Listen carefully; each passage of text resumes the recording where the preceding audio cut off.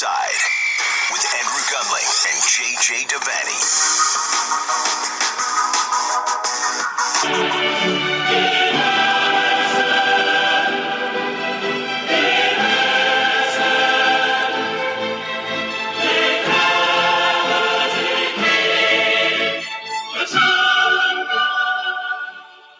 Oh, yes, caught offside from a basement in the suburbs of New York City and from an apartment in Brooklyn. Das ist gut, Mr. Devaney. Bayern Munich, champions of Europe once again. How are you, sir? Das ist very good, which is obviously the German translation for very good, clearly. I'm good, Andrew. We got an interesting final. I don't think it was the barnstormer that people had predicted, but I enjoyed it nonetheless. Yeah, you and I had both predicted 3-2, and it wasn't that. In a parallel universe, it could have been, given all of the chances that went by the wayside throughout this one. We will go through all of this in great detail. The match only ended about 20 minutes ago, so we've just kind of been sitting here collecting our thoughts, writing a few things down, and we figured we would just go. Emergency podcast, reaction podcast. A lot to get to. This was a really interesting game, so we'll talk about the game. We'll talk about some big picture stuff about where these teams go from here. How do they make sure they get back to this point again next season? Some of your winners and losers from this Champions League campaign overall. I'll start with this, JJ. Hansi Flick was a man who very few people really knew who he was. It seemed like maybe 10 months ago. And now he joins this group of managers that have won the Champions League treble. So a Champions League domestic league title and domestic cup. Luis Enrique, who did it with Barcelona in 2015. Jupp Heynckes, who did it with Bayern also in 2013. Jose Mourinho with Inter in 2010. Pep Guardiola with Barcelona in 2009. And Sir Alex, of course, with Manchester United in 1999. And now Hansi Flick has taken this Bayern Munich team from what was a very weird place when he inherited them. It was not easy right from the start. There were a few bumps and bruises along the way, but my goodness, from a little bit before the stoppage and then from everything since the restart, they have clearly, I really believe, clearly looked like the best team in the world.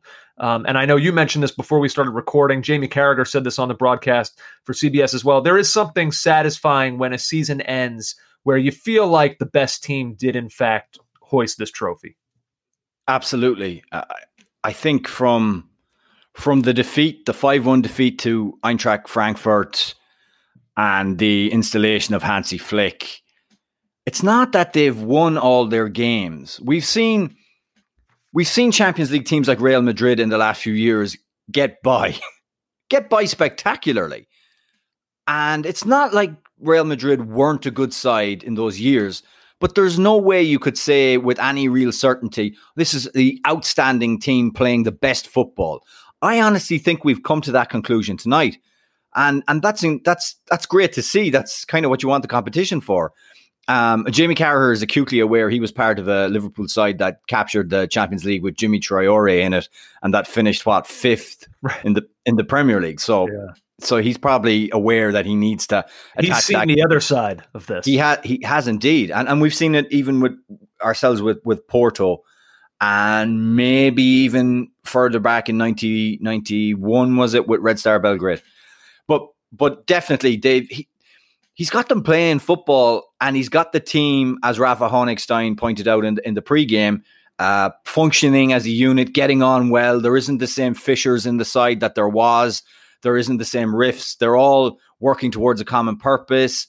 And he's got that nice mix, Andrew, of youth and experience right throughout the side. I do think in the first half that they rode their luck is not fair because they created their own chances. They hit the post with Lewandowski. But I think if we're to look at the PSG chances that went to begging, we had the aforementioned on this podcast standard Neymar chance, the obligatory relatively early Neymar chance. I think it was 17 minutes.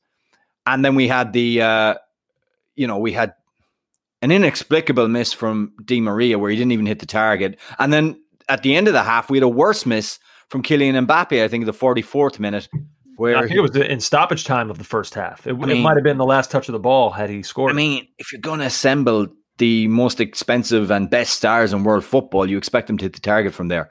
But that aside, Hansi Flick has done an incredible job. But it's not that he's come in I suppose we'd look back to Roberto Di Matteo in 2012 as that kind of coach, right? Something of an interim, not, guiding a team through and doing something with a team that was in not crisis, but in a transition. I think that's what you'd look at, but you can't say Roberto Di Matteo played good football. You can't. No, this is completely different to me. That Chelsea team finished 5th in the league. You're right; they won the Champions League, but nobody looked at that Chelsea team as really even being in the conversation as the best team in the world. This Bayern team, for what they did in Germany, and then in this competition to go without a loss or a draw. I mean, to win all 11 of their matches throughout a Champions League campaign, it's dominance on a level that is rarely ever seen. Yeah, but again, for me, it's to play in a fashion that is clearly being imposed by the coach and a way that everyone is bought into. The high line and squeezing in and turning over PSG, not allowing them to break out through, using your wide players as creative players in Coman and Davies and Kimmich, having good passers in midfield like Alcantara, and then Goretzky, who can do a pass like he did against Barcelona.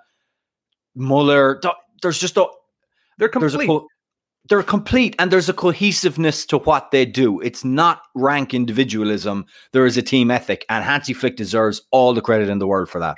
One thing I couldn't believe when I was watching the CBS pregame, everyone picked PSG. Because the narrative was that what Bayern Munich were doing with the high line would be exposed. It was flawed to persist with it against PSG. But honestly now, who goes into a final and plays differently in a final? Like, if Hansi Flick was to completely depart and even do what I said, retreat 10 or 15 yards just as a failsafe against what PSG would do, that changes what they do. That means the balls that are won, turned over not as high up the field and aren't turned into chances. So it changes the DNA of the team. He was right not to do it. The key thing that Hansi Flick did tactically for me, and I'm not saying I'm any sage expert, but I tweeted about it because I thought about it.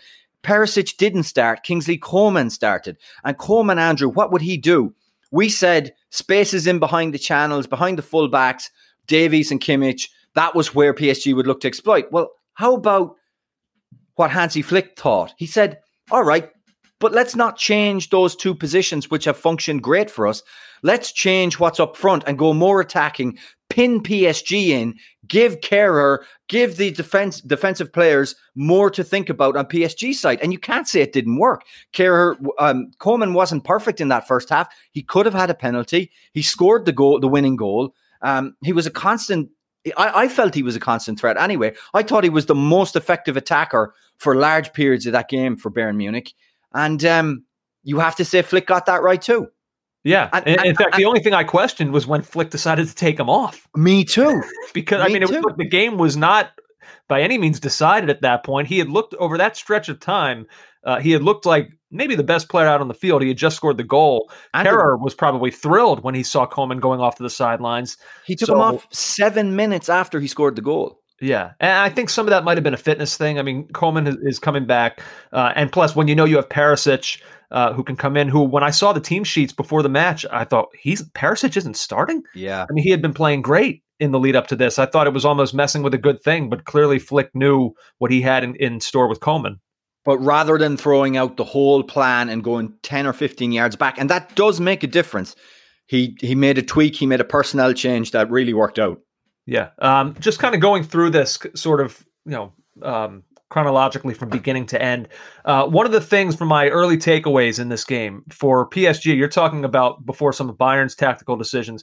For me, it was a PSG one that raised eyebrows, and I wouldn't say they stuck with it necessarily the whole game, but early on, I'd say the first 15 minutes or so, PSG's, we talk about this all the time, their persistent decision to play out from the back and do so with virtually no success. It felt like such an accident waiting to happen. They gave the ball away in precarious positions a couple times early in this game. I thought we might have been in store for an early Bayern goal that could have really shaken this up. The goal never came, but clearly PSG were on their heels, I would say, pretty early on in this one, trying to do that. I would concur with you. I've even written in my notes, Bayern press evident early on, a la Barca game.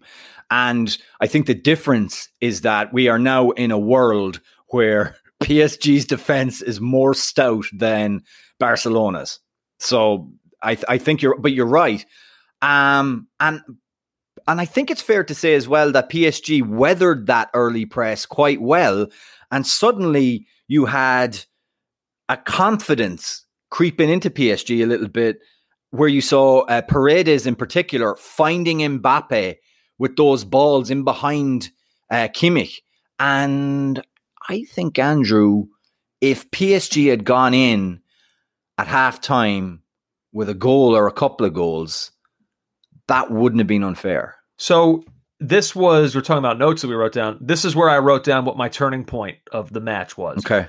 So, like I said, those first 15 minutes, PSG looked a little bit shaken and rattled by the Bayern press and by their decision making to play out from the back. It was not going well. But then things did open up. 15th minute, Mbappe found some space on the left. Wasn't able to get the shot off. I think the shot was blocked. 18th minute again, Mbappe, space on the left, plays in Neymar. This was the obligatory early Neymar chance you were talking about. Great save from Neuer, PSG. Yeah. The counterattack is starting to look dangerous. Like, it seemed like they went away from the playing out from the back. They started playing some longer balls and finding Mbappe quicker. It seemed like it was more, 3v3 type situations. So you had these chances beginning to open up.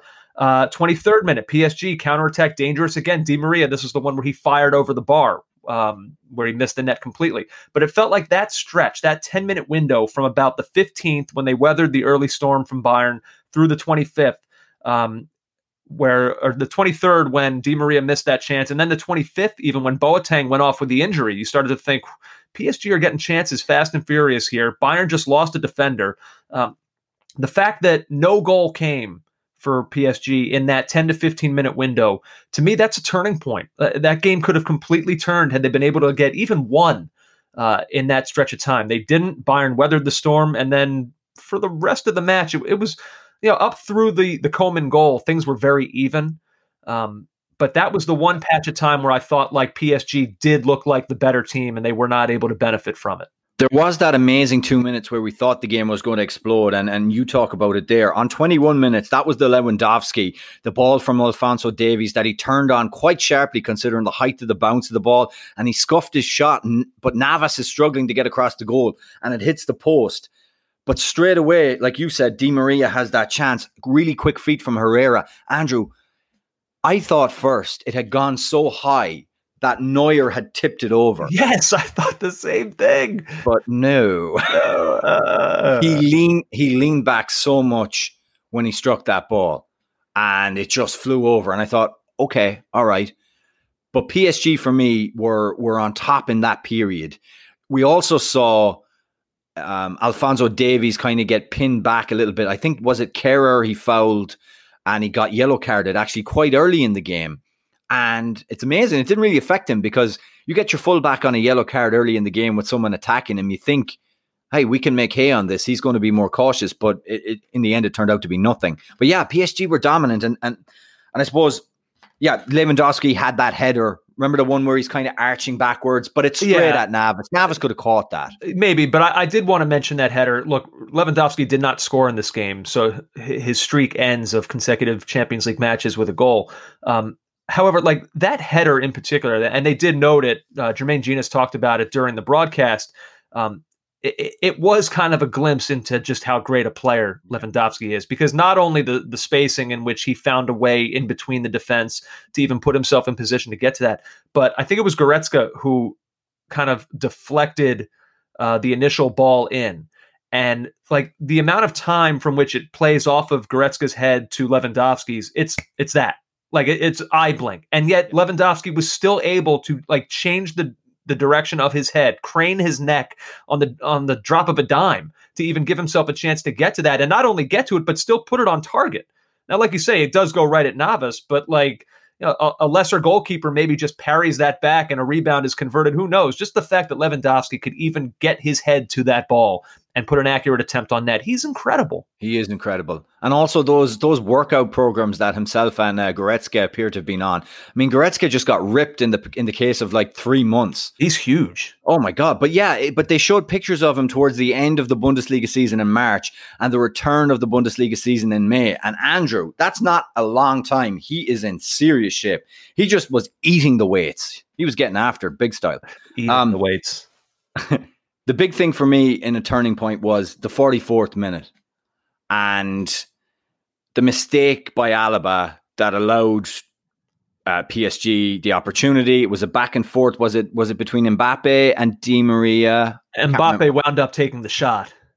Andrew, he's got to score. Yeah, he's got to score. And Roberto Martinez was talking about this afterwards, and he said, top and bottom of this game, you must take your chances. In a final like this, you must take your chances. And that feels like the glaring one. If I'm a PSG fan looking back at this, that's the head in the hands moment. Yeah. If I had to like label this final with kind of like a nickname, it would sort of be like the I expect better from him cup. Like I felt like there were just a lot of times in this game, whether it was Di Maria, Neymar, or Mbappe, specifically those three, there were just a lot of moments where I kind of found myself saying, oh, I expect better from him. And I felt like I just kept saying it. And and eventually that just kind of is like what I'm going to remember this game as for PSG. It's not that they were bad necessarily. There were just moments where I expect better from him. Well, with that phrasing, I feel, and I don't want to psychoanalyze you, but with that phrasing, I feel as if this comes from your childhood. This should be called the Andrews Mother Cup final. So you're saying that this is like I expected better from something you, from my past that has now crept out through PSG, and I'm projecting. You're projecting onto them my inner insecurities. Mommy, I got a B+ in history. I expected better from you. Yeah, a buddy of mine used to, when he would get a test, he'd bring a test home, be really excited. I got a 94. And his dad would always say to him, where'd the other 6 points go? Oh, wow. That's rough. Yeah. You could get a 99. Oh, what happened to that other point? I hope that doesn't. Yeah, down the line, I think a little bit of talk therapy would be needed if you heard that from your parents. Yeah. But major incident at the end of the half. So I was going to ask you about this. I'm glad you brought it up.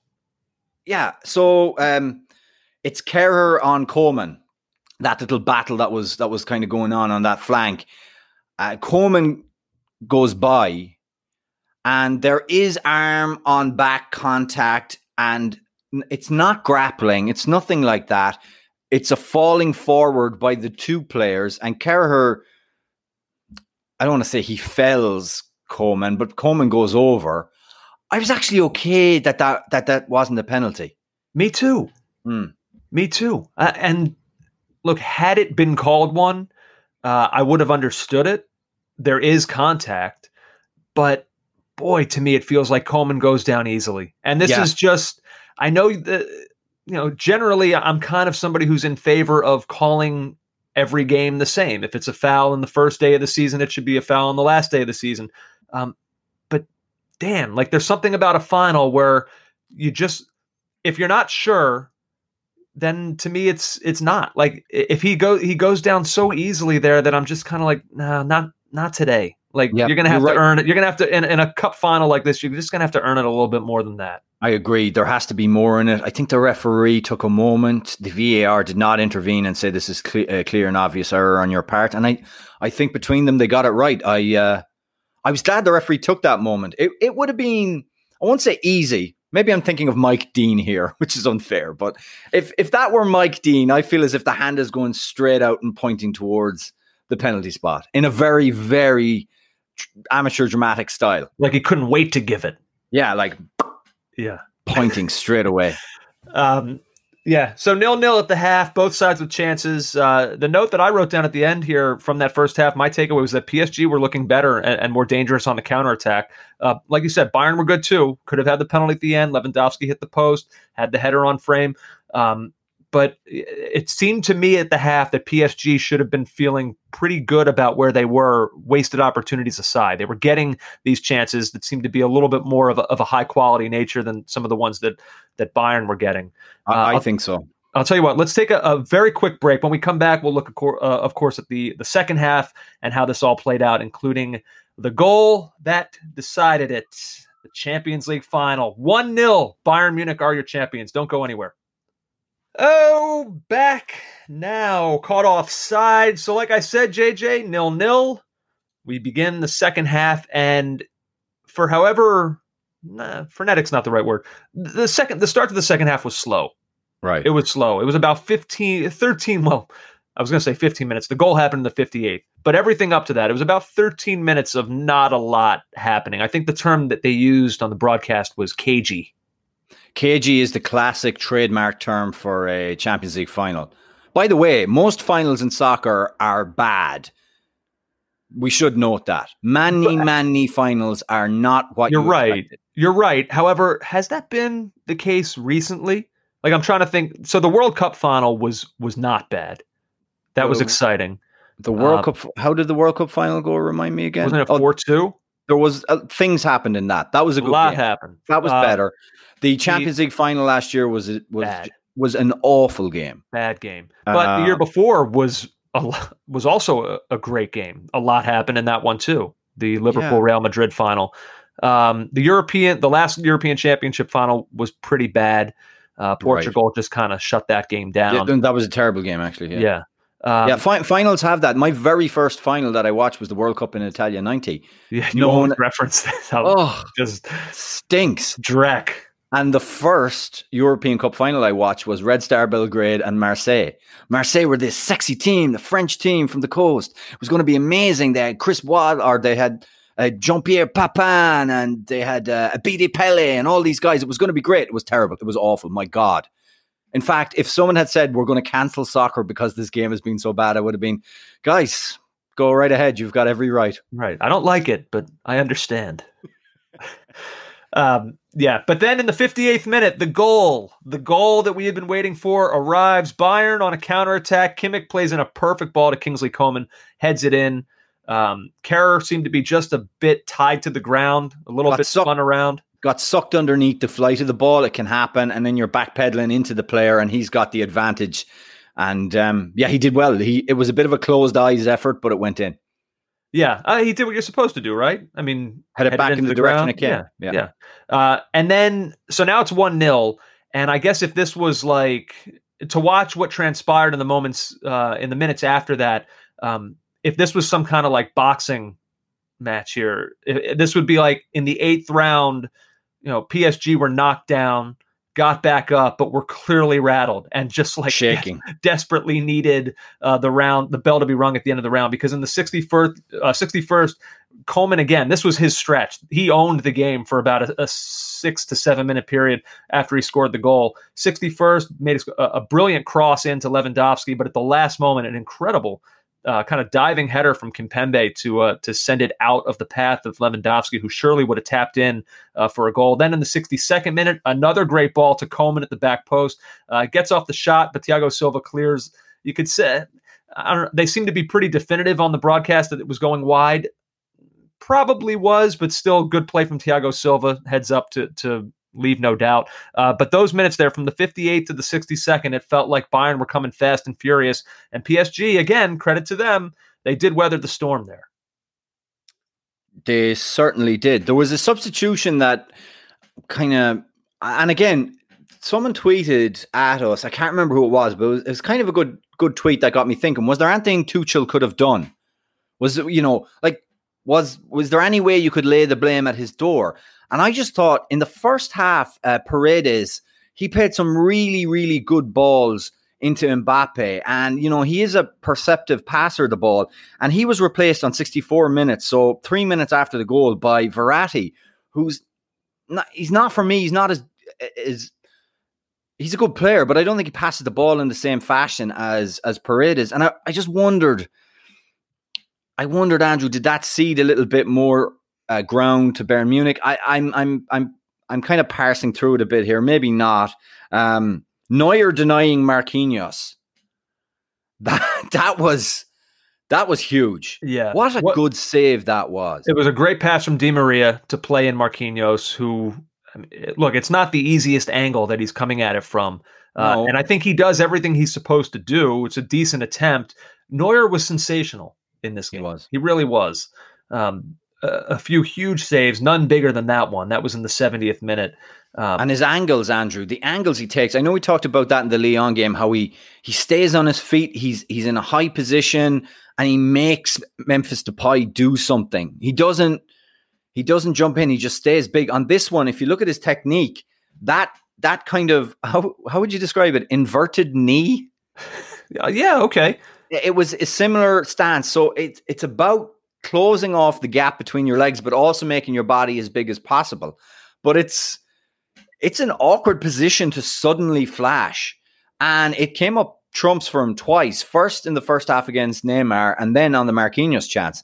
He's a brilliant goalkeeper. Brilliant goalkeeper. Yeah, and it was on full display today.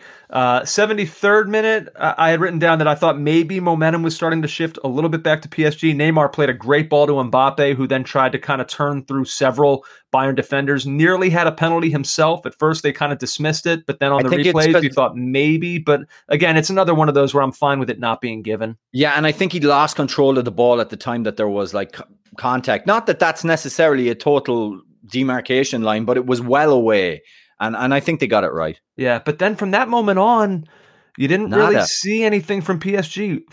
One last gasp in like the 92nd. Bit of a scary moment for Bayern when Neymar played one into Choupo-Moting, who kind of just whiffed on it in front of goal. Would have been difficult. It's kind of at maybe a little bit of an awkward height for him to try to flick in.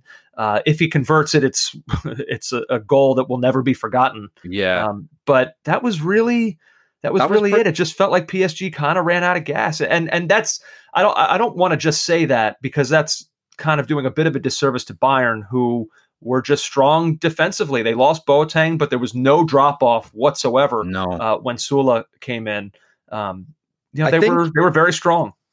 There was a moment. There's a moment in a game which just defines everything for you, and it's Bayern sitting on that high line, almost on the halfway line. And I believe it's Neymar. And he goes to pick this pass, Andrew, that's going to play Mbappe in if it makes it. And who steps in and intercepts it? Alphonso Davies. Just reads it, gets it. High line be damned. We are still better than you. And gets it. And up the field they go to launch the counter. And it summed the game up for me. I think Bayern, I think they, in the end, thoroughly deserved their win.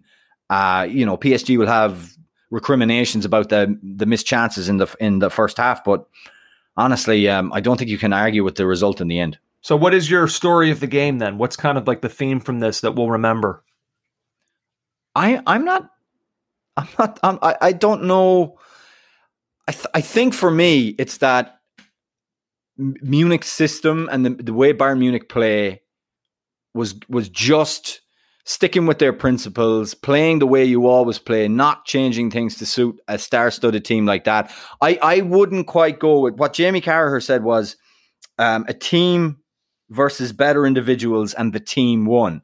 I subscribe to that slightly. I think Bayern function better than PSG as an outfit still. I still think there's a lot of PSG requires off-the-cuff things from their front three. I think they're stouter in defense.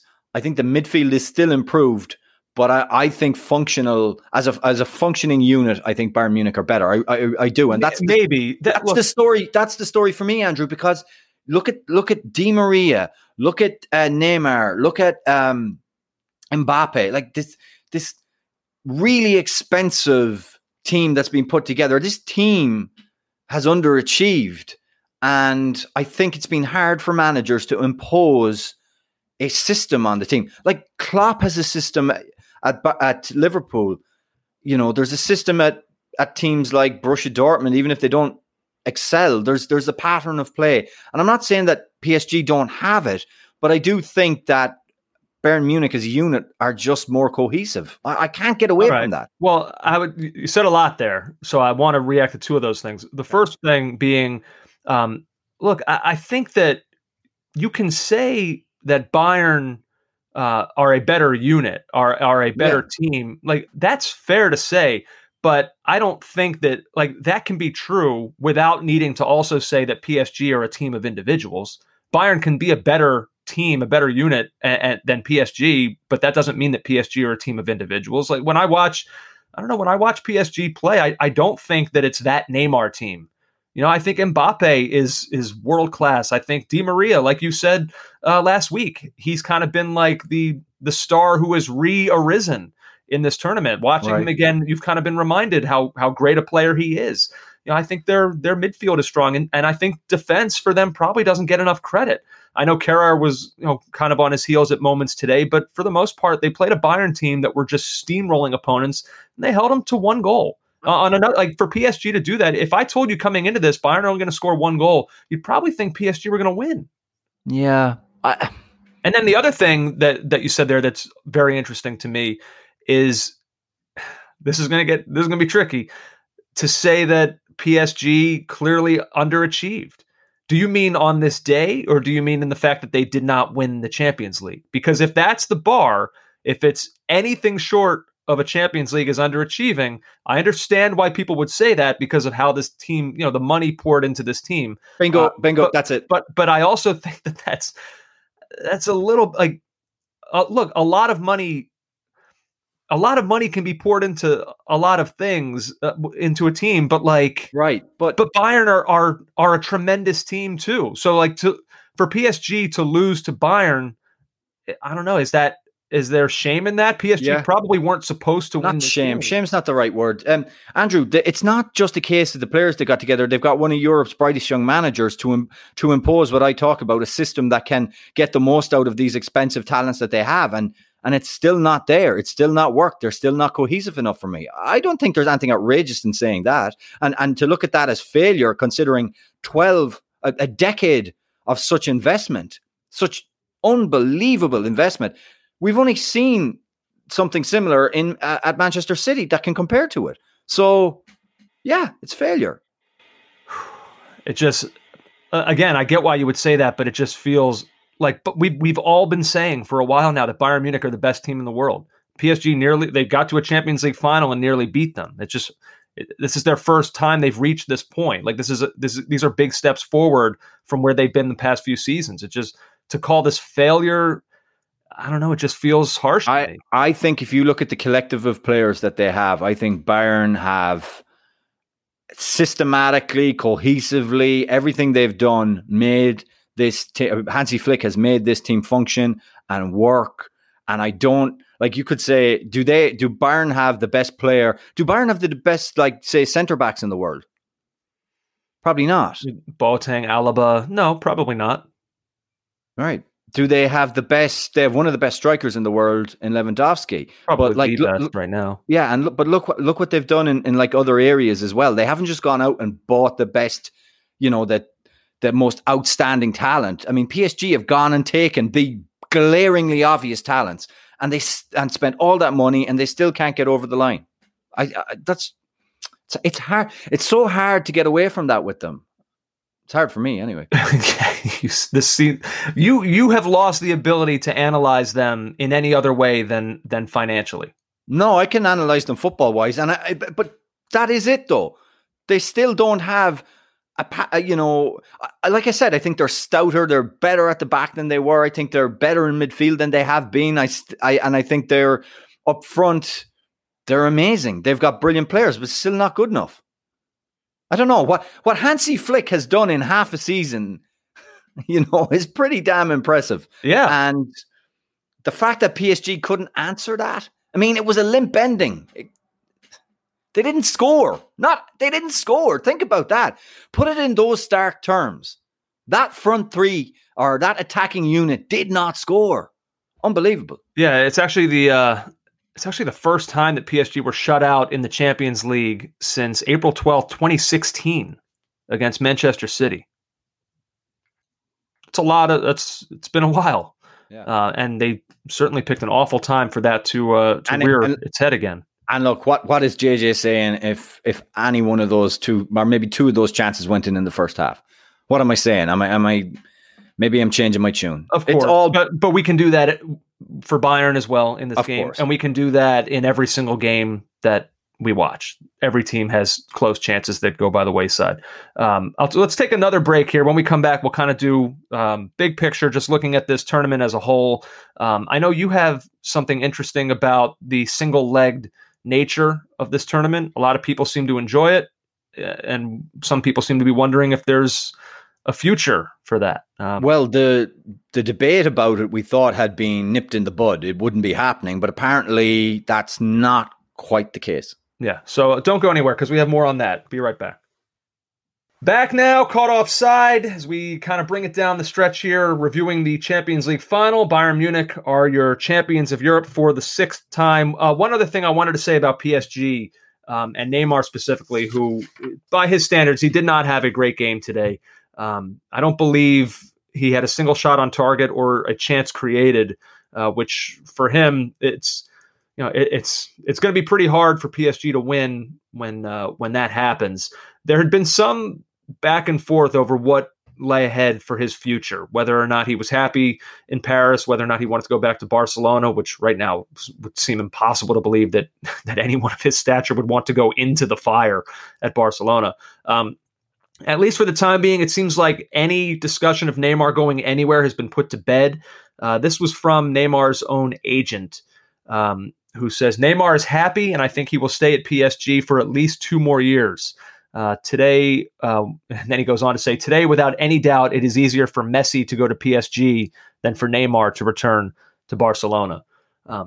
So, the news cycle changes quickly, but for now, at least, we have no reason to believe that Neymar's going anywhere, and his name shouldn't really be a part of the upcoming transfer window rumor mill. So PSG, for whatever you think of them, they have every reason to feel that they should probably be back in this situation again next season. Yes, I would think. Well, I would think so anyway. It'll be interesting to see what happens in terms of, the clamor will be, or the expectation will be, they'll go to the transfer market and improve things, or try and improve things. So there'll probably be more money spent in this effort to try and climb to the top of European football. But I'm curious as to what positions they'll look to strengthen in. And well, I think it has to be, and this is so cliche, we say this all the time with every team, but I think it's going to have to be central defense, because I think this was probably Thiago Silva's last game for them. Right. So they're going to have to do something back there. So a partner for Kimpembe is basically what we're looking at. Essentially, yeah. Something. Maybe that. I mean, does Bernat survive another season? Maybe they'll want to upgrade at the fullbacks, considering how the way the game is developing. I don't know. It's going to be interesting.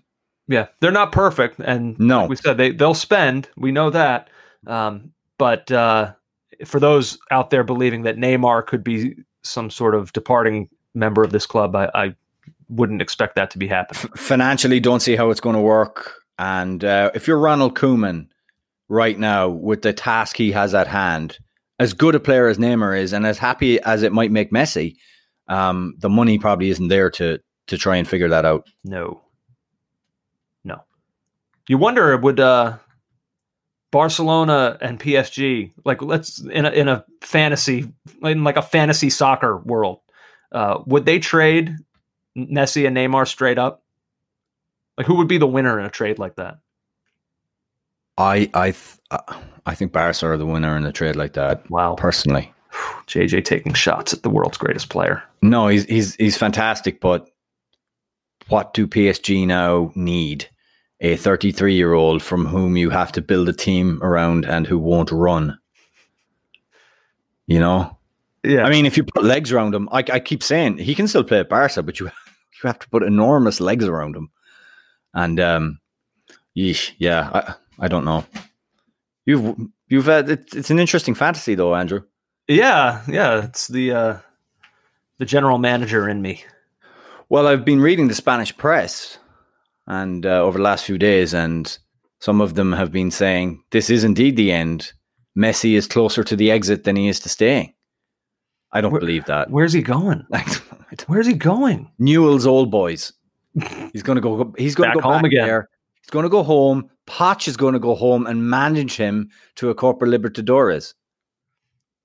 Now that would make the FIFA Club World Cup much more interesting. Andrew would suddenly be going around in a Newell's jersey. Yeah, I mean, look, we always talk about the list of teams in which a player like him can go to. Is you can count them on one hand, right? Like it's PSG, it's Manchester City. Can you imagine if Juve went out and got Messi and Ronaldo on the same team? There was a Messi to Inter rumor. Is that what Inter need? I mean, they'd sign up for it, don't you think? I mean, they need something. They were dreadful in the Europa League final. Still almost won it. I know, but Sevilla, wow. Well, Sevilla know how to win this competition. Every year they set out to win the Europa League. They've got a stranglehold on this. But it amuses me endlessly. The difference in revenues and financial might of the two clubs. And they Lopetegui starts, Luke de Jong starts him and he scores 2 headers. I mean, and all the Christian Eriksen has sprung from the bench and they still can't manage it. That was an incredible game. Let's see. So I had mentioned this before we went to break here that a lot of people found the way that this tournament transpired from a structure standpoint to be really fun, in that the single leg nature kind of made the importance of each game, double however important it would have been previously. It kind of added a sense of drama to each game. And I think the fact that these games were played in such quick succession, like a World Cup or a Copa America, it like each game, the memories of each game were fresh in everybody's mind. So this was, the circumstances were awful in which they had to go this way. And, Kasper Schmeichel was talking before the game about how, he's looking around the stadium and it's empty, and it's in a sad way that's become normal. And I hate that. I hate that it's like not even a thing anymore, that a Champions League final was played today in an empty stadium. And that's just like a thing that we're not mentioning until almost the 45th minute of this podcast. It's become a sad reality, but in all of this sadness, some cool things did develop, and you had something there about the single leg, and if that's something that could catch on. So friend of the pod, Adam Crafton, tweeted this on August 16th. He said, Champions League and Europa League clubs to lose millions in rebate from TV and sponsors after format change. So they're losing money right now from this tournament, the way it's been set up. There's a clamour of European clubs to persist with a clamour from European clubs to persist with one-leg knockouts after a week of drama. The bigger clubs are opposed to it due to the impact on pay TV and already stretched calendar. But Adam tweeted today, UEFA President Serafin confirms to the Associated Press, and something of a U-turn, I guess, that UEFA will hold talks about keeping elements of single-legged format as first revealed by The Athletic last Sunday. What does that mean? I don't know what elements means. I've got Serafin here and some audio if you want to listen to it. Sure. I have to say that this system of one match seems more interesting to me than the other system with two-legged matches. But again, it's much too early to say anything about it. Let's see, because Champions League was interesting before.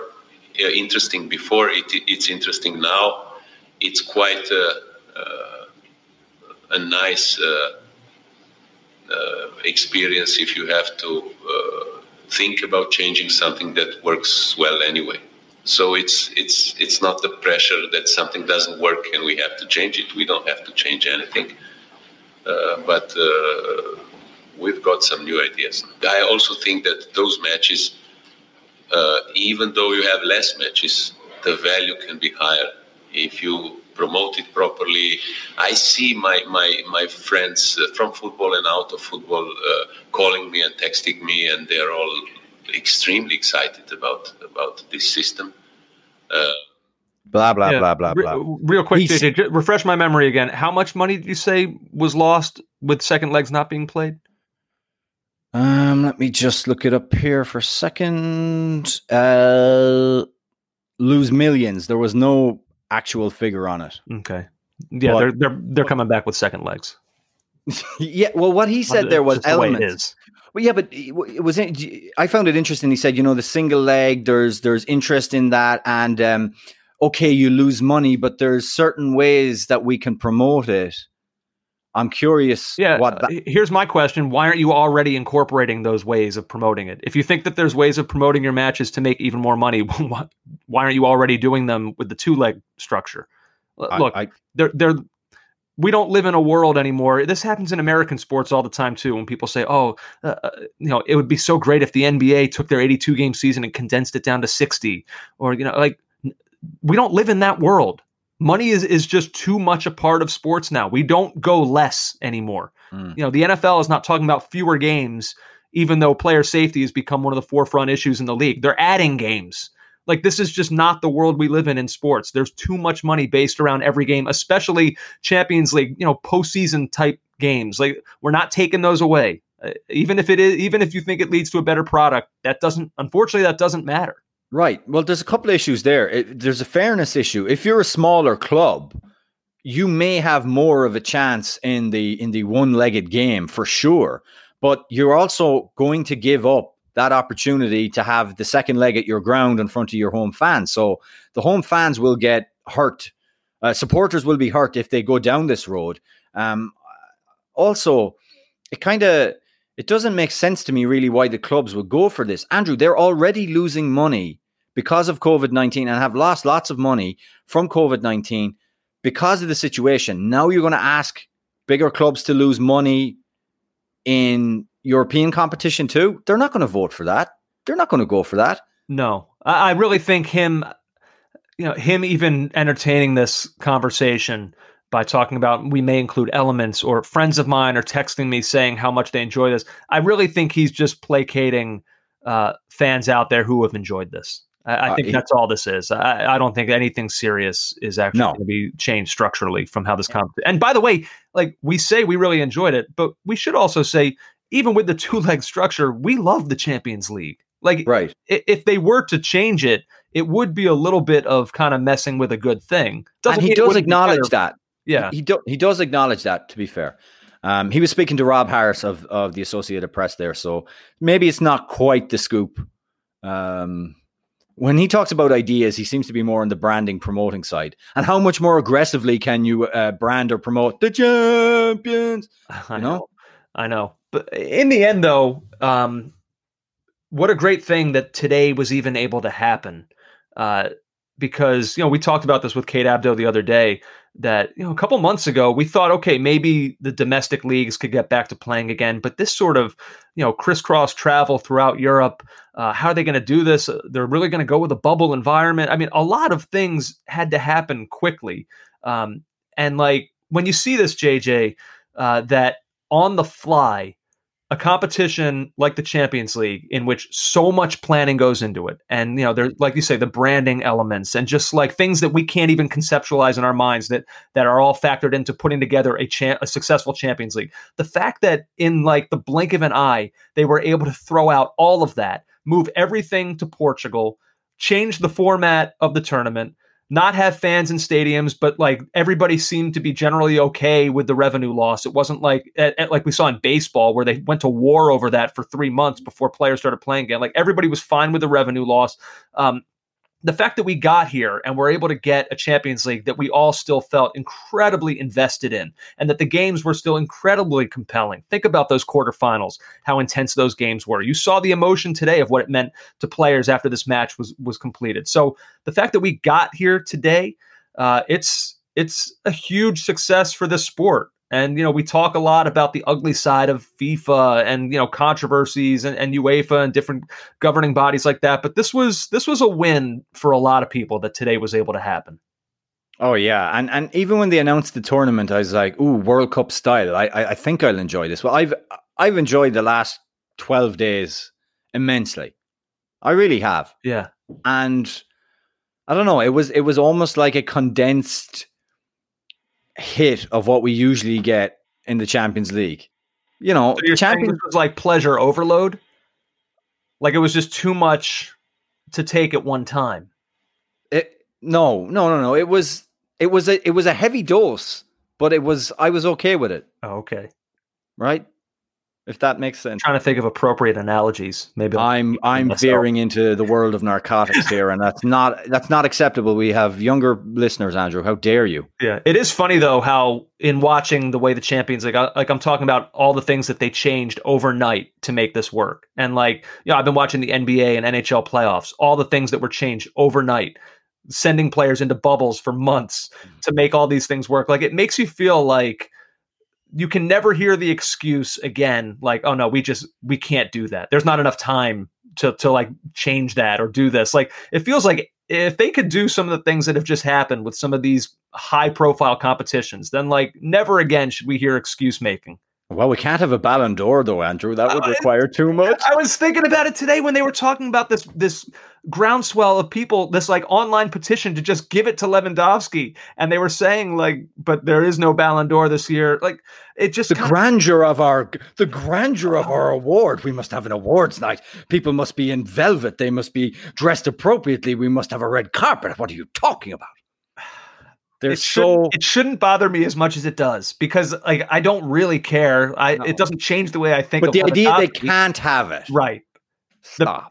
Because we can't meet the prestige that we have placed around this, we would be doing you a disservice to hand it out in a way that is not befitting of what we expect from ourselves. How lazy are you, France football?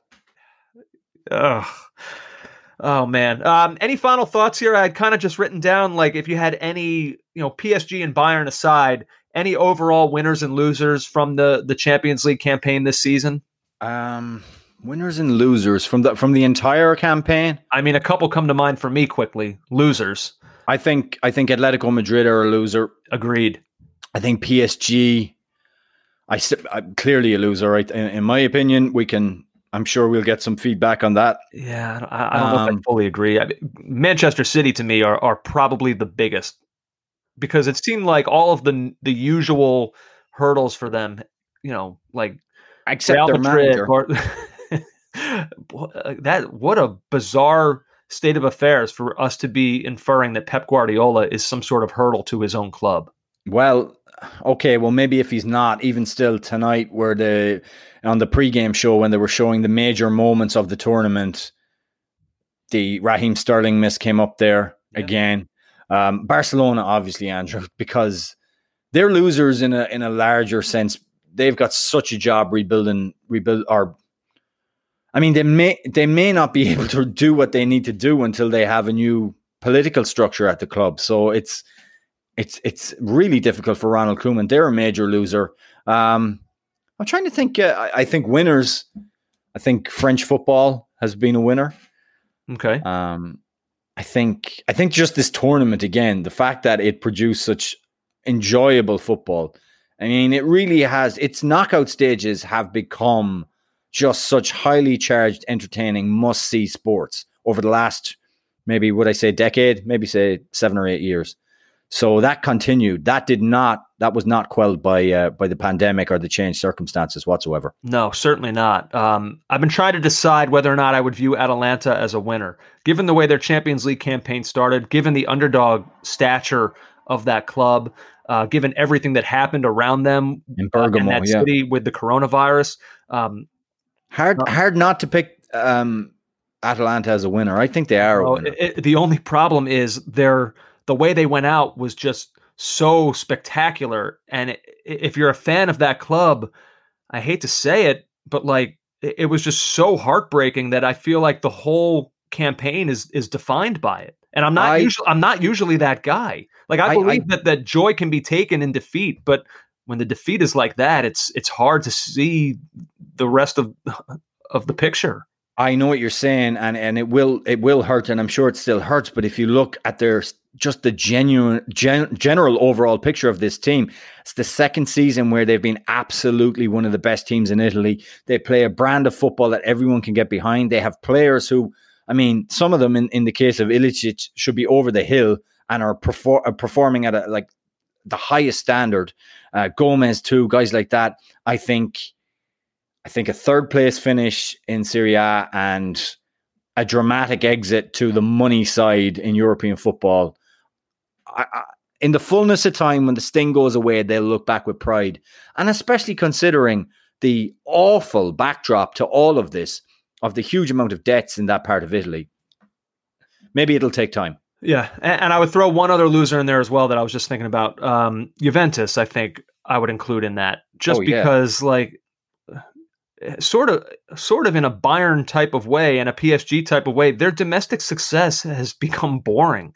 And it's why they go out and they get Cristiano Ronaldo, because they're tired of just the same thing every year. It was about winning this competition. That's why you get Aaron Ramsey. I know that's tongue in cheek. Very my much. My cheek is full of tongue right now. But I'm saying, but like they went out and they got. I'm sorry, that sounds Lord terrible. In heaven. Good Lord, we're trying to veer away from PG-13 material. Is that PG-13? I have no idea. But anyway. Like you got Ronaldo, and I don't know, just felt like for them to go out where they did in this competition, it was certainly too soon. It was just too early for that to have happened. So not what they wanted to get out of this tournament as well. No, and certainly an ownership that's as aggressive in its plans for European football, for them not being able to win the competition they think they're too good for. The Agnellis must feel that sting. So there you go. I don't have much else. I think that is pretty much a wrap on this. I think that's it, Andrew. It simply remains for us to have a nice glass of Portuguese wine and sit back in our reclining chairs in our studies and take a deep breath and reflect. I love just sometimes having a good long think. I really want to give people just a quick insight. Andrew is, he's as big a soccer fan as you can possibly get, way beyond his own team, Tottenham. But he is so daunted by what the Sixers did today. You love it. Look how happy you are. You don't even care, but you're just like so happy that they were embarrassed. Oh, prayers up, guys, for little Dicky. By the way, big. Can I take a screenshot of your hair just for an update? Can you adjust the camera? People need to see the state of it right now. How long it is. So, all right, and I'll tell you what. Enjoy it while you can, because I have a hair appointment scheduled for Tuesday. Put down the front, because you have the front swept back just a little bit. Put down the front. No, this is what. All right, okay. How it is. Hold your head straight. Here we go. Andrew hair update. Got it. Wow. It's all going to be gone. It'll all just be a distant memory. There was a period of time where I felt like I had found the long-haired me sweet spot, but it's. I think, and this you've gone past it. This picture won't do it justice, because I think it actually looks relatively in check right now. But like, it's become annoying and a nuisance where I can't do things without like my bangs like covering my eyes. I do. I have long bangs that cover my eyes. It's like, oh man, you look like the bassist from Oasis who left in like 1991 because he thought the band wasn't going anywhere. Did that happen? I don't know their history well enough. No, I don't think anyone left. I mean, there was people left during the good times there, Bonehead and guys like that. But you've got that Oasis style mop. That's well, it's all going to be gone soon. All right. Over the course of this week, I guess this gives us a chance to watch the Anelka documentary. Yeah, we need to watch the Anelka documentary. And what you guys need to do is, if you haven't caught up on our podcast from last week, we have Kate Abdo. We have the loads of Champions League content that's still worth listening to, I believe. And also, our back catalogue of podcasts includes Kate Abdo, John Champion, Guy Mowbray. Even in the pandemic, we've been pulling out some really big stars for this podcast. And you should go on iTunes and give us a rating. 5-star, please. And I'll tell you what, it's borderline shocking how quickly our season previews are now going to have to be thrown together. Because like with this schedule, the calendar is unbelievable. So we'll be getting season previews together. We'll start to, I guess, get Help a Fan ready for those who are still somehow searching for a Premier League club to latch onto. Yes, and so we'll release that to help you with that. Yeah, we're looking forward to it. It's good to be with you, my friend. The football, it will never stop for us. We'll be trapped in our apartments forever doing this. Oh, one day we'll see each other in person again. I can't wait. Can we hug? Will we be able to hug? I'm going to hug you anyway. Okay. Whether you like it or not. No, I can't wait. I can't wait. Big aggressive hug. Well, hey, this was fun, man. Champions League is a wrap. Bayern Munich 1-0 over PSG. To you, I say... Check you later, fun boy. See ya. Take care.